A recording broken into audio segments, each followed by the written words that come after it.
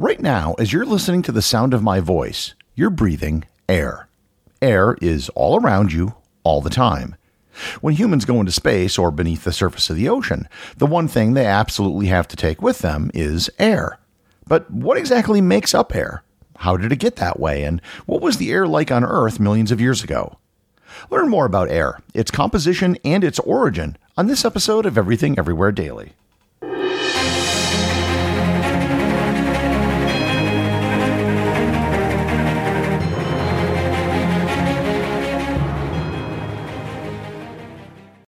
This episode is sponsored by Heaven Hill Bottled & Bond Bourbon. I recently had the chance to try Heaven Hill Bottled & Bond, and I can attest to its exceptional aromas with hints of caramel and vanilla intertwining with its oakiness, which provide a well-rounded flavor profile. Taking a sip is akin to experiencing a piece of bourbon history firsthand. Heaven Hill Distillery may be America's most quintessential bourbon distillery. Established in 1935 after the end of Prohibition, the distillery was established by the Shapira family and has remained a family-owned distillery to this day. In 1897, Congress passed the Bottled in Bond Act, which set forth strict rules for any bourbon labeled bottled in bond. Heaven Hill Bottled in Bond Bourbon goes beyond the stringent requirements of the law by aging its bourbon for 7 years, not 4. The end result is a gold medal-winning bourbon that truly stands out. Available nationally, look for a bottle at your local store. Heaven Hill Bottled in Bond. Heaven Hill reminds you, think wisely, drink wisely. This episode is sponsored by ButcherBox. Summer is right around the corner, and that means cookouts. No matter what your preferred food is for a cookout or a barbecue, ButcherBox can help you make it the best. If you want to serve up some hamburgers, ButcherBox has grass-fed ground beef to make the perfect smash burger. Want to cook up some steaks? Well, ButcherBox has that too, with some of the best cuts of steak such as New York strip, ribeye, and filet mignon. Do you like grilled chicken? Well, ButcherBox has some of the best pasture-raised chicken that you will find anywhere. And if you really want to wow people at your next cookout, you can try grilling some of their wild-caught salmon on a cedar plank. Sign up at butcherbox.com/daily and get a special deal. ButcherBox is offering my listeners a free-for-a-year offer plus an additional $20 off. You can choose salmon, chicken breasts, or steak tips free in every order for a year. Sign up today at butcherbox.com/daily and use code DAILY to choose your free-for-a-year offer, plus get $20 off your first order.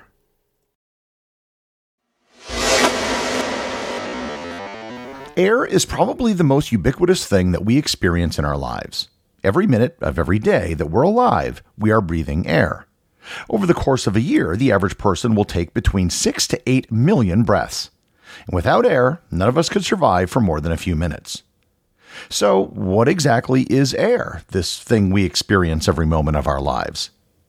Air is simply the mixture of gases at standard temperature and pressure that's found on Earth. That's it.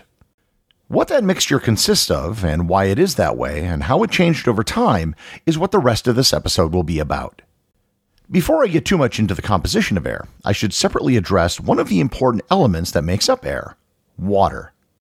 If you take the entirety of the Earth's atmosphere, water vapor makes up about 0.25%. The reason I'm addressing water first is that, unlike other gases in the atmosphere, water composition can vary dramatically from place to place and over time. Water composition will vary depending on the humidity, if you're inside a cloud, or if it's raining. There will be more water in the air in a rainforest than there will be in a desert or polar region. Unlike every other gas which can be found in air, water has a much higher boiling point and can easily precipitate out of the atmosphere. So everything I'm going to be talking about going forward will be the composition of dry air, that being air without any water vapor in it, because water vapor can vary so much. And I'm also not going to be considering aerosols and particulate matter because, as with water, it can vary greatly from place to place and from time to time. A city with lots of air pollution like Beijing will have more particulate matter in their air, and there can be more in the atmosphere after a major volcanic eruption. So, with that being said, the gas which makes up the overwhelming majority of the air is nitrogen. Nitrogen comprises 78.08% of the air that you breathe. Nitrogen doesn't float around in its atomic form, but rather in its molecular form. Molecular nitrogen is just two nitrogen atoms that are bound to each other. The bond between the atoms is an extremely strong triple bond, which is very hard to break. This makes a nitrogen molecule almost inert. It isn't quite as inert as a noble gas like helium, argon, or neon, but it's pretty inert. And this is why nitrogen gas can serve as a cheap way to preserve items. Why is nitrogen the most abundant gas in the atmosphere? There are a few reasons for it. In the very early atmosphere of the Earth, nitrogen was not the most abundant element. Nitrogen doesn't like to go into crystal lattice structures that make up minerals. There are a few minerals that do contain nitrogen, but not very many, and they don't make up much of the Earth's crust. Over geologic time, nitrogen was added to the atmosphere through volcanism. And this was mostly nitrogen which was in the Earth but wasn't necessarily bound up in any rock. Nitrogen molecules are heavier than the lighter elements which made up the early Earth's atmosphere, so they settled near the surface as lighter elements may have escaped into space. Once nitrogen started to accumulate, it was able to remain in the atmosphere because the nitrogen molecule is so inert. As new rock formations were exposed over time, nitrogen didn't react with it, so it was allowed to accumulate. There is a nitrogen cycle, but it takes special microbes to break down the nitrogen to make it useful. And I'll leave the discussion of the nitrogen cycle for another episode. The next most abundant element in the composition of dry air is oxygen. Oxygen makes up 20.95% of air. As with nitrogen, oxygen is found in its molecular form. Oxygen binds to itself with a double bond to form O2. Unlike nitrogen, oxygen is highly reactive. In addition to being the second most abundant element in the air, it's also the most abundant element in the Earth's crust. Oxygen is so reactive that if there was no life on Earth, over time, all of the oxygen in the atmosphere would eventually be removed because it would bond with freshly exposed rock. It's for this reason that an atmosphere of oxygen on an exoplanet may in and of itself be evidence of life. The only reason why we have so much oxygen is due to photosynthesis. About 2.45 billion years ago, cyanobacteria appeared on Earth and began expelling oxygen as a waste product. Much of the first oxygen in the atmosphere didn't last very long. It reacted with iron and other exposed rocks. It took several 100 million years for oxygen to start accumulating in the atmosphere because it took that long for oxygen to saturate the exposed rock. As cyanobacteria spread and plants arose, the amount of oxygen in the atmosphere continued to grow.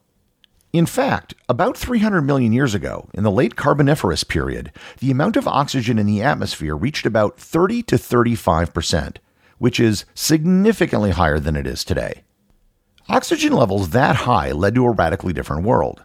There were giant insects during that period, with dragonflies with wingspans of a meter. An insect that large would be impossible today because insects don't have lungs. Insects rely on a simple gas exchange system on their bodies. The only way they could possibly grow that large is if there was a whole lot of oxygen in the atmosphere. The high levels of oxygen would also have led to an enormous number of fires. Very early in Earth's history, fires would have been almost non-existent because there was neither fuel nor oxygen. Once oxygen levels get above 23%, fires can start and spread rapidly. At 35%, even wet green plants like you would find in a rainforest would easily burn. And likewise, there have been periods where oxygen levels have dropped down to about 15%. Periods of high oxygen tended to be cooler, and periods of low oxygen tended to be warmer. Nitrogen and oxygen make up 99% of air. The remaining 1%, despite being small, is still extremely important. The next most abundant gas in air is argon, coming in at 0.934%. Argon is an inert gas and doesn't react with anything. As with most of the inert gases in the air, it's a byproduct of radioactive decay. Almost all argon comes from the decay of potassium-40, a radioactive isotope that's found mostly in the Earth's crust, but also in things like bananas, avocados, and you. I've previously talked about argon in my episode on the noble gases. These three elements, nitrogen, oxygen, and argon, constitute 99.9% of air. The fourth most abundant gas is carbon dioxide. CO2 makes up only 0.0417% of the atmosphere. But CO2 is important because even though there isn't much of it, it insulates the Earth. Given the size of a CO2 molecule, it can absorb infrared wavelengths of light. And carbon dioxide is also important because it's consumed by plants. CO2's important function as both an insulator and plant food is all done composing less than 0.1% of the air. Below carbon dioxide, with 0.0018% or 1 part in 55,000 of the atmosphere, is neon. Neon is another noble gas. Its presence in the atmosphere comes from two sources. One is primordial neon, which was around when the Earth was formed. It was trapped in rocks and released into the atmosphere through volcanic outgassing. The other source is radioactive decay. Neon is an end result of the decay chain of some isotopes of uranium. All of the neon which is used in the world comes from the liquefaction of air. Liquefying air is just reducing the temperature to the point where each component gas and air becomes a liquid. As each boiling point is reached, you can separate out that component. So industrial oxygen and nitrogen are created through the same process that makes neon. Below neon is a gas that's more common than is reflected in the atmosphere: methane. Methane makes up only 1.86 parts per million of the atmosphere. Methane is a natural byproduct of the decay of organic matter, and it's also created through geologic processes. Methane made up much more of the Earth's atmosphere billions of years ago before life began to change it. The reason why there's so little methane in the atmosphere is that, unlike everything else I've mentioned so far, methane will break down over time. It will react with ozone to form carbon dioxide and water in about 10 years. So while methane is constantly being added to the atmosphere, it's also constantly being removed. And methane has an even greater insulating effect than CO2. Below methane, you're talking about extremely trace gases. Helium has 5.24 parts per million, krypton is 1.14 parts per million, hydrogen is 0.55 parts per million, and xenon is 0.087 parts per million. Helium and hydrogen are so light that they just float away. Krypton and xenon are just heavy noble gases that are really rare. The last gas which makes up the air that I'm going to mention is another one which is actually really important: ozone. Ozone is just a different molecule of oxygen. Instead of 2 oxygen atoms, it has 3. There isn't a lot of ozone at only 60 parts per billion. There is some ozone produced by humans, but the vast majority of it is made naturally. Ozone is the reason why rain smells like rain. Ozone usually only exists in the upper region of the atmosphere, which is good because it's highly reactive. It does absorb ultraviolet radiation, which is why it's of interest to people. The reason for the small amount of it in the atmosphere is similar to methane. It's constantly being created and destroyed.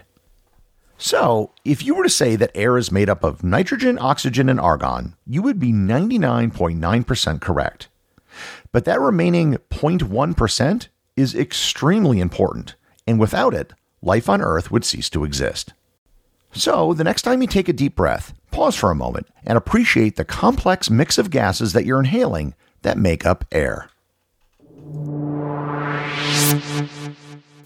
The executive producer of Everything Everywhere Daily is Charles Daniel. The associate producers are Thor Thompson and Peter Bennett. I just want to thank everyone, including the show's producers, who support the show over on Patreon. If you'd like to support the show, just head over to patreon.com, which is currently the only place where you can get show merchandise. Also, if you want to talk to other listeners about the show, head over to our Facebook group or Discord server, both of which have links in the show notes.